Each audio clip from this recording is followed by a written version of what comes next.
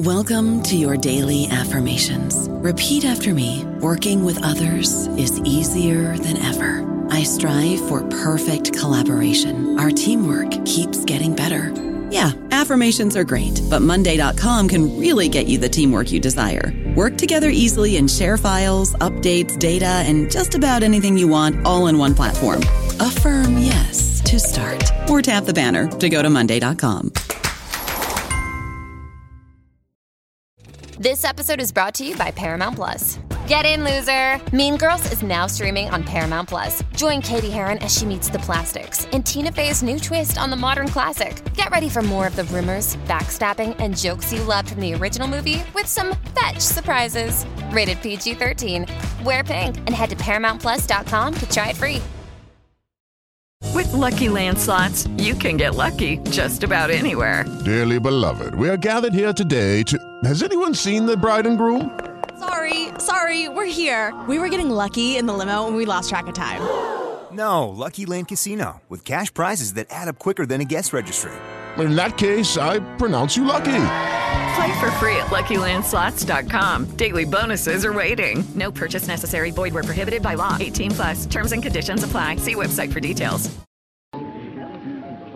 Why do you want to dance? Why do you want to live? Well, I don't know exactly why, but I must. That's my answer, too.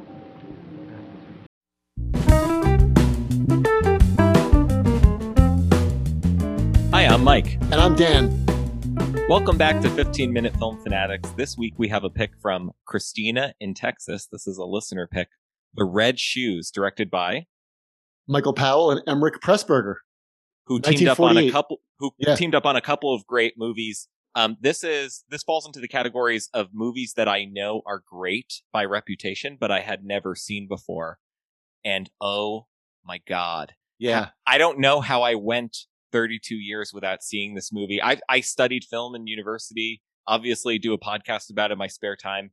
How did I live without seeing this movie? So that's my thing. On part one, we always talk about our overall takes on the film. And just so you know, before we start talking, if you're new to the show, we assume that our listeners generally have seen the movie before. So it's weird to give spoiler alerts from a movie from 1948, but we're going to do it here anyway because, that's kind of the spirit with which we discuss them. So if you have not yet seen The Red Shoes, hit pause, go watch The Red Shoes, and come back.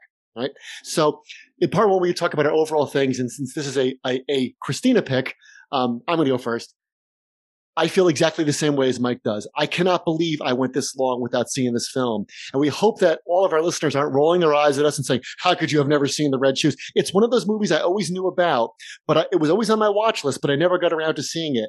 And I am so, so grateful that I was given this recommendation because even 20 minutes into it, I'm like, I can't believe how great this is. And it keeps getting exponentially better as it goes on. This movie lets you know exactly what it is and what's going on from the first moment. There's a little mise en scène. There's like a beautiful Technicolor thing that you encounter when the movie's on, and that tells you exactly what universe you're in. But apart from spoilers, this movie's just this is such a cliche phrase that I don't even like it coming out of my mouth. But this movie is a visual feast. It really is. I honestly don't know who handled the camera or who shot this movie, but they are a genius. Up until now, my favorite Technicolor movie is The Adventures of Robin Hood with Errol Flynn. Yeah. This makes The Adventures of Robin Hood with Errol Flynn look like a Hanna-Barbera cartoon. It makes it look like Steamboat Willie or something. I cannot believe how beautifully painted this movie is. I said to my wife as I watched it with her, I said, how many green push carts with yellow or red wheels are going to go by in the background? I mean, it was one beautiful thing after another. I mean, how about when she's walking up the weed-covered steps and she hears the opera when she first goes into this palace? I mean, every single shot of it is beautiful. And it reminded me, it's so funny, it reminded me of Robin Hood. It reminded me of like the way Singing in the Rain looks, or The Wizard of Oz when she gets to Oz. But I also loved it so much, if I can change direction a little bit, I love overall how it invites you into the artistic process. So it reminded me a lot of, the plot reminded me of A Star is Born, But the overall feel reminded me of Topsy Turvy, the great Mike Leigh movie about Gilbert and Sullivan. If you've ever seen that, like you are with these people from step to step. You're invited in, and I just love how we'll talk about the big set piece in the middle. But I love how you're invited in to the whole creative process as a viewer.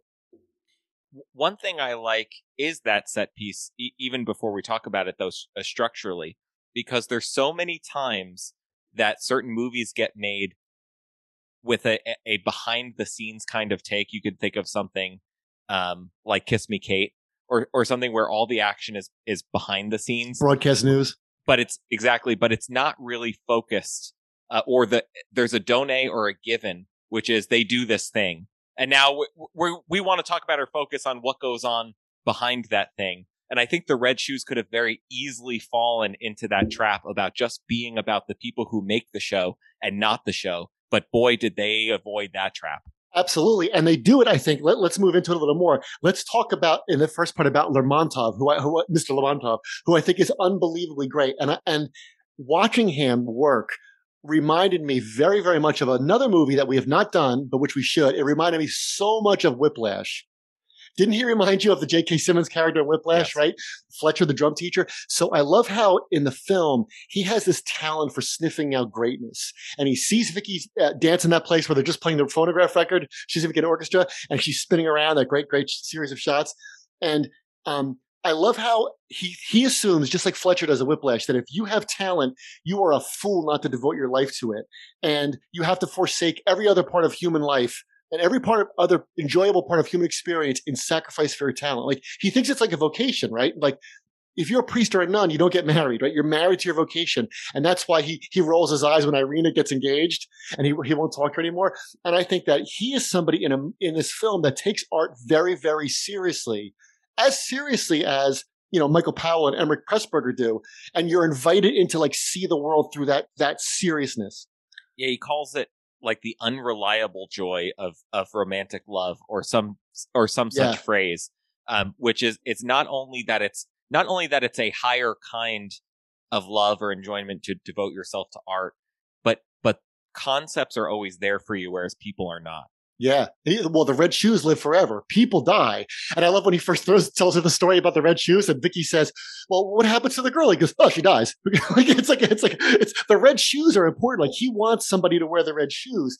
And it made me think about the artistic process and also the process of coaches and athletes, right? Like, people that can spot talent who maybe can't do the thing themselves, right? But who can spot it and do something with it, right? So, for example, I thought of how Mr. Lermontov he's kind of like Scorsese, and Vicky's like his Robert De Niro. Like, Scorsese can't play Travis or Rupert, but he found the guy to be Jake LaMotta, and he's going to be the guy. And now I guess it's Leonardo DiCaprio. He says to Lermontov says to Vicky at one point, I will do all the talking and you will do all the dancing. Like, he knows his role. And also, I'm going to bring this up because I know you're a big basketball fan. A couple days ago, we were talking about Phil Jackson, right? Yeah. Somebody so he's like him, right? You can spot talent and do things with it. The interesting thing about that concept is that the person who is doing the doing is in service to the person who is not doing the doing. Yes. Right? What do we typically refer to them as? Their muse, right? Yeah. Vicky is not just the great performer. She's Lermontov's muse, and she's also her husband's muse, right? When they're lying in their separate Lucy and Ricky beds, right? All he's hearing is this woman's music voice off in the distance, and he needs to tinkle the piano keys until they make the same sound, because that's all he can hear when he's around her. But it's also, again, going back to Whiplash, it's also that the directors are also very, very powerful and very cruel at times, because they recognize greatness, right? So I love the part where he invites her to lunch, and it's only so she can listen to the music. And he's like, you're going to listen to the music all the time. When you're eating, before you go on, you have to be steeped in this music. You can't stop. And it's kind of like in Whiplash when J.K. Simmons puts the kid playing the drums through the ringer, because at the end he says, you know what? At least I tried. Like, I saw that you could have been the next Buddy Rich, and at least I tried to get it out of you. And I'm sorry if I wasn't, oh, next time. He says the worst thing you could say to somebody is nice job. I saw greatness in you. And that's what tough coaches and tough directors are like. Well, it's like an ore, right? And what they want to do is purify it from everything around Yeah. it, but everything around is like your need to eat and sleep and feel validated, right? And feel loved.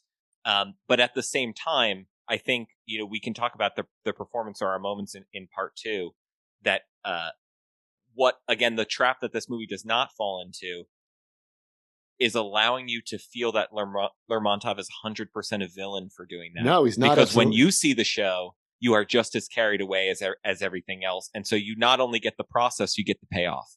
Let's talk about that in part two.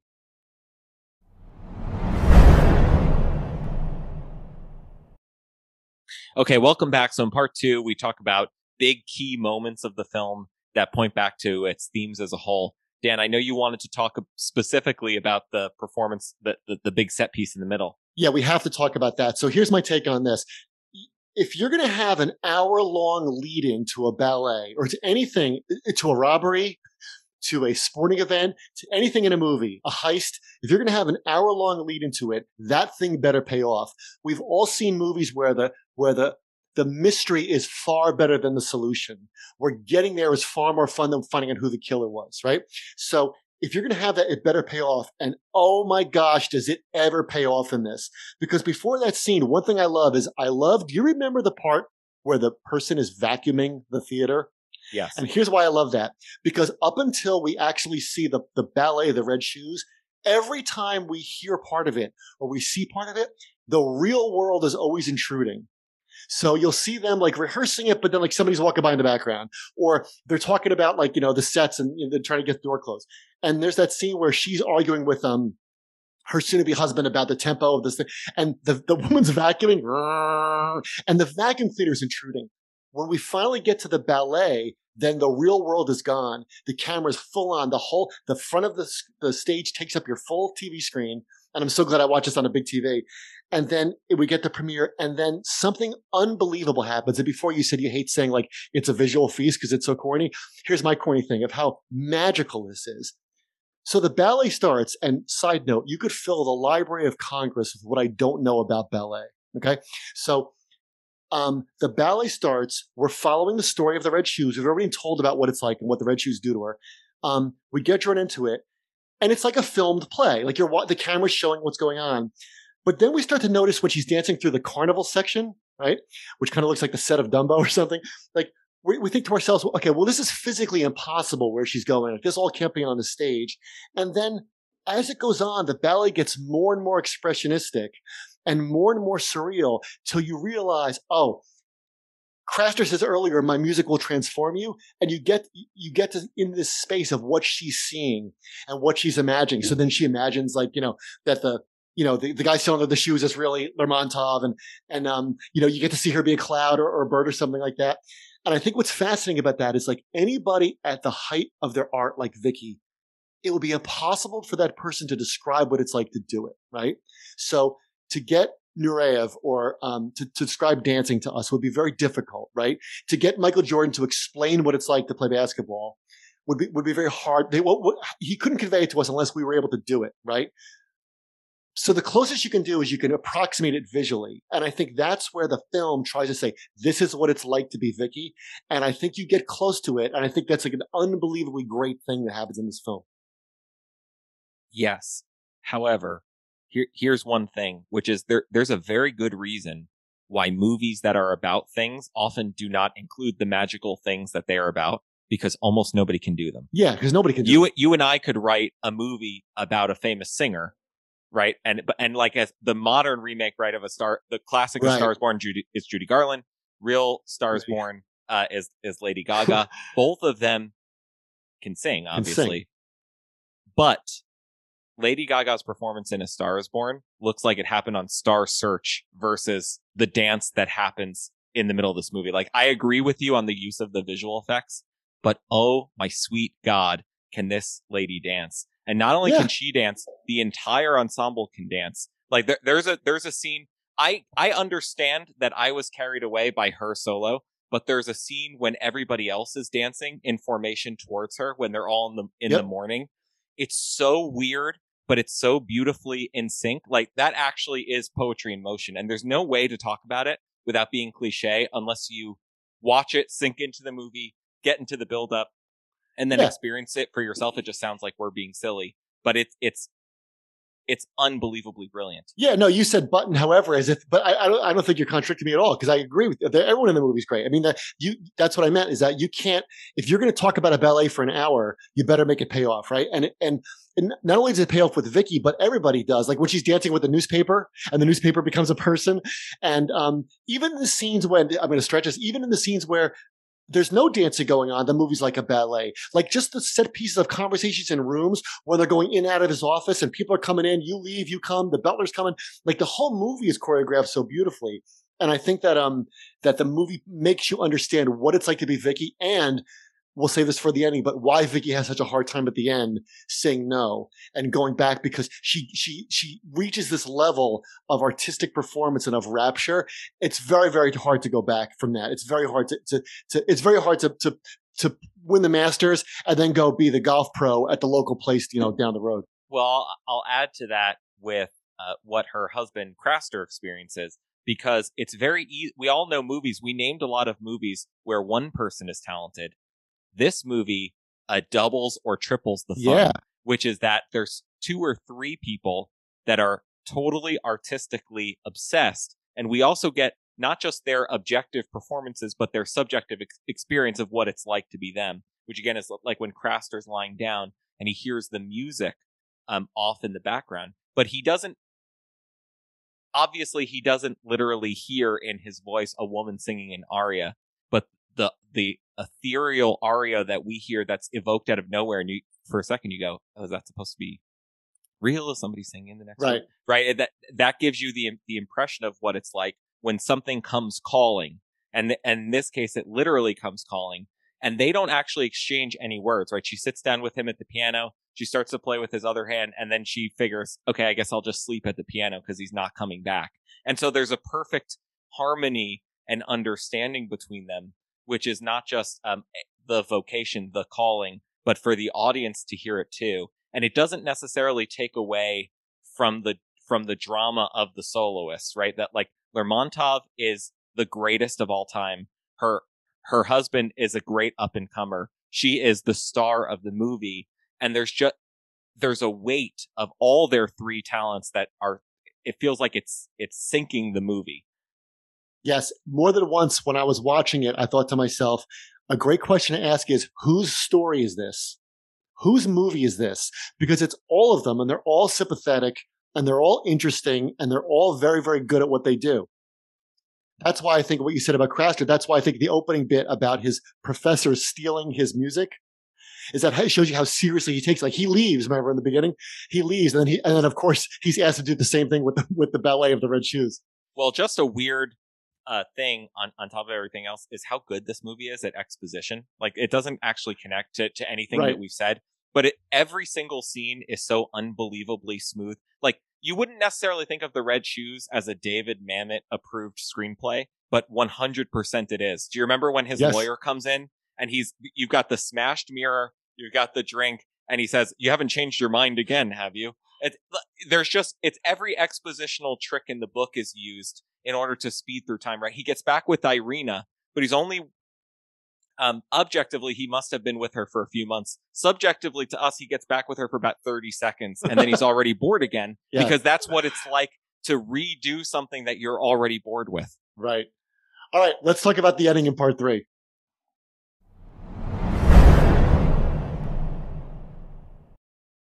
All right, welcome back. So somehow we have to talk about the ending or the title or the big themes and takeaways of this monster of a movie. I hate to rush forward, but we have to try to keep to our 15-minute time limit, which we almost never do. We're not going to make it on this one. We're not going to make it on this one, but we'll try. So the great scene at the end where my hand was over my mouth is right before she dies, right before the suicide, where she's torn. She's literally between her husband, right, and Lermontov, between Craster and Lermontov. And she's like, I don't know what to do. I don't know what to do. And I love what her husband says. Her husband says, just leave. You could still dance. Like, you could still dance. You could dance your whole life, right? And she can. But of course, the catch is she can't dance for him. She can't dance and do the dance that we saw in the middle of the film. She can't dance for Lermontov. She can't reach that height again. Yeah, you could go dance at the community theater on Saturday and Sunday matinees, sure. And I think that it's interesting because her husband has a point. You don't have to sacrifice everything. Remember what he says the happiest moment of his life was? It's when they're in the carriage and the driver's falling asleep and she's kind of like making believe she's sleeping in his arms. And he says, someday when I'm old, they'll say, what was your happiest moment? He says, it's when I was lying with you in this carriage next to the Mediterranean, right? He thinks that's valuable. And of course it is, right? Lermontov says, my job is to make great things out of little things, to make great art, to make a great ballet out of a little thing like a fairy tale, but also to make great art out of little things like human experiences, right? Horace, ars longa, art lasts forever. But Krasner thinks the opposite. Like, he's like, yeah, art is great. Like, music is great. I love it. I'm real serious about it. But that's only one part of human experience. Like, being married is great too. Falling in love is great too. Or the one leads into the other. So right. I think that the central tension here, like, I don't want to get too into it, but I think the central tension is that Craster writes with his intellect. And so what he's able to do is take things from his experience, right? His experience of loving her or the way she makes him feel leads him to write a great opera. Sure. And in fact, he tells Lermontov, this isn't the best form of music, like I write scores for ballets because you pay me to write scores for ballets. But the logical conclusion of the thing that I'm good at would be a thing that's all music all the time, and the performances are vocal performances, but that's not so with an art that's in the body. And I think that the key is that Lermontov can't stand for them to be in love and do any kind of art. So I take him at his word that Lermontov means it, but I don't necessarily take it as a given absolute that you can't have both. Well, Lermontov thinks you can't have both. The viewer might not think so. You and I might not think so. I mean, I don't. But Lermontov thinks that's why he rolls his eyes at Irina. I agree. But yeah. I think that he made a lot of personal sacrifices to make whatever it is that he's doing work while he's, young and young enough to run the theater or whatever. And people seem to come out of his life, right? Like the implication is Irina came into his life as a young dancer, just like she did. And then he used her up for whatever amount of time. And then she passed out. Just like there's a difference between the intellectual pursuits and the athleticism that it takes to do a pure, beautiful physical performance. And that comes in again when he says, why don't you just have a house full of fat, bawling children? Right. And that there's only no Vicky can there. do that, though. Only Vicky can do that because she's the nexus between them, right? I mean, the movie is about sacrifice, and Lermontov has sacrificed a lot in his life. He sacrificed plenty. And I think the world is history is full of great artists who have tried to have it both ways who couldn't, right? I just read James Kaplan's two-volume monumental cinderblock biography of Sinatra. And I couldn't stop thinking about it. Watch this. Sinatra wanted to have it both ways. He wanted to be an unbelievably great artist, the greatest singer of the 20th century, which he was. But he also wanted to have kids and a family. That's why he got married 4 times and he hated being alone. Like, he couldn't reconcile those two things in his life. Some people can, but I think it's interesting that's why so often we hear about artists and really creative top-tier people who have these miserable personal lives because you have to sacrifice so much if you're going to get to that level. You don't have to. You could still have a lot of fun. You could still, but to get to the level that Lermontov thinks you should be at, if you're serious about it as a vocation, you have to give things up. I agree with that, but what I'm saying is I don't necessarily know that the film requires you to read the situation exactly as Lermontov reads it. I think that one of the reasons for having Craster, because you read it as Craster reads it too. Right, for having Craster in the movie is that I'm so in love that I'm literally hearing voices. Yeah, that's great. And that's right, and that's it's a different reading of the same kind of situation. 100%. And I think, but I think one of us mentioned this before, is that's why Craster and Lermontov, they're such great characters because they both have a point. That's right. Lermontov perfectly. I forget who said it, but they said that the scariest movies are the ones in which the villains make the most sense. And so Lermontov is almost literally the devil. In his red robe in that one scene, and his crazy sunglasses so you can't see his eyes. Right, he looks blind to the world. What are those specific sunglasses supposed to do? He looks blind. They're supposed to keep the light out.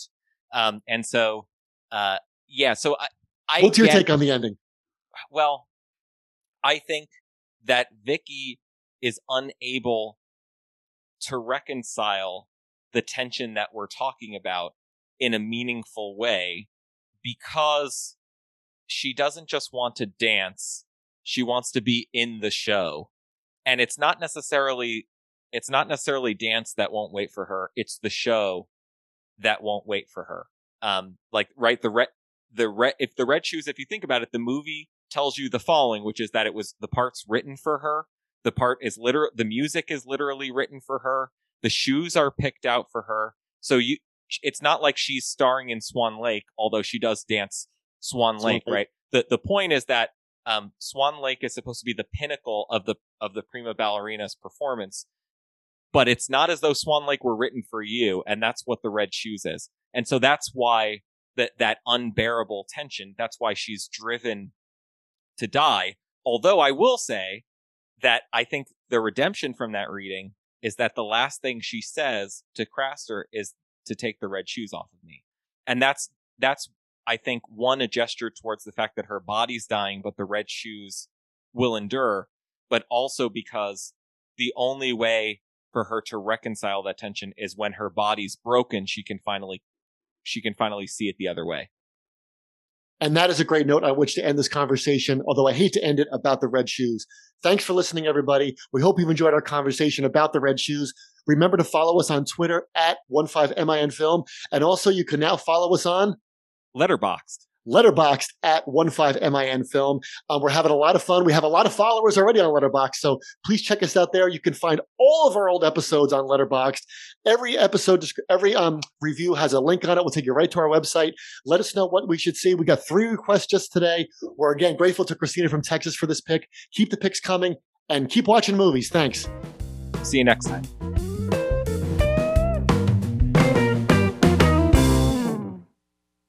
Lucky Land Casino, asking people, what's the weirdest place you've gotten lucky? Lucky? In line at the deli, I guess? Aha, in my dentist's office. More than once, actually. Do I have to say? Yes, you do. In the car before my kids' PTA meeting. Really? Yes. Excuse me, what's the weirdest place you've gotten lucky? I never win and tell. Well, there you have it. You can get lucky anywhere, playing at LuckyLandSlots.com. Play for free right now. Are you feeling lucky? No purchase necessary. Void where prohibited by law. 18+. Terms and conditions apply. See website for details.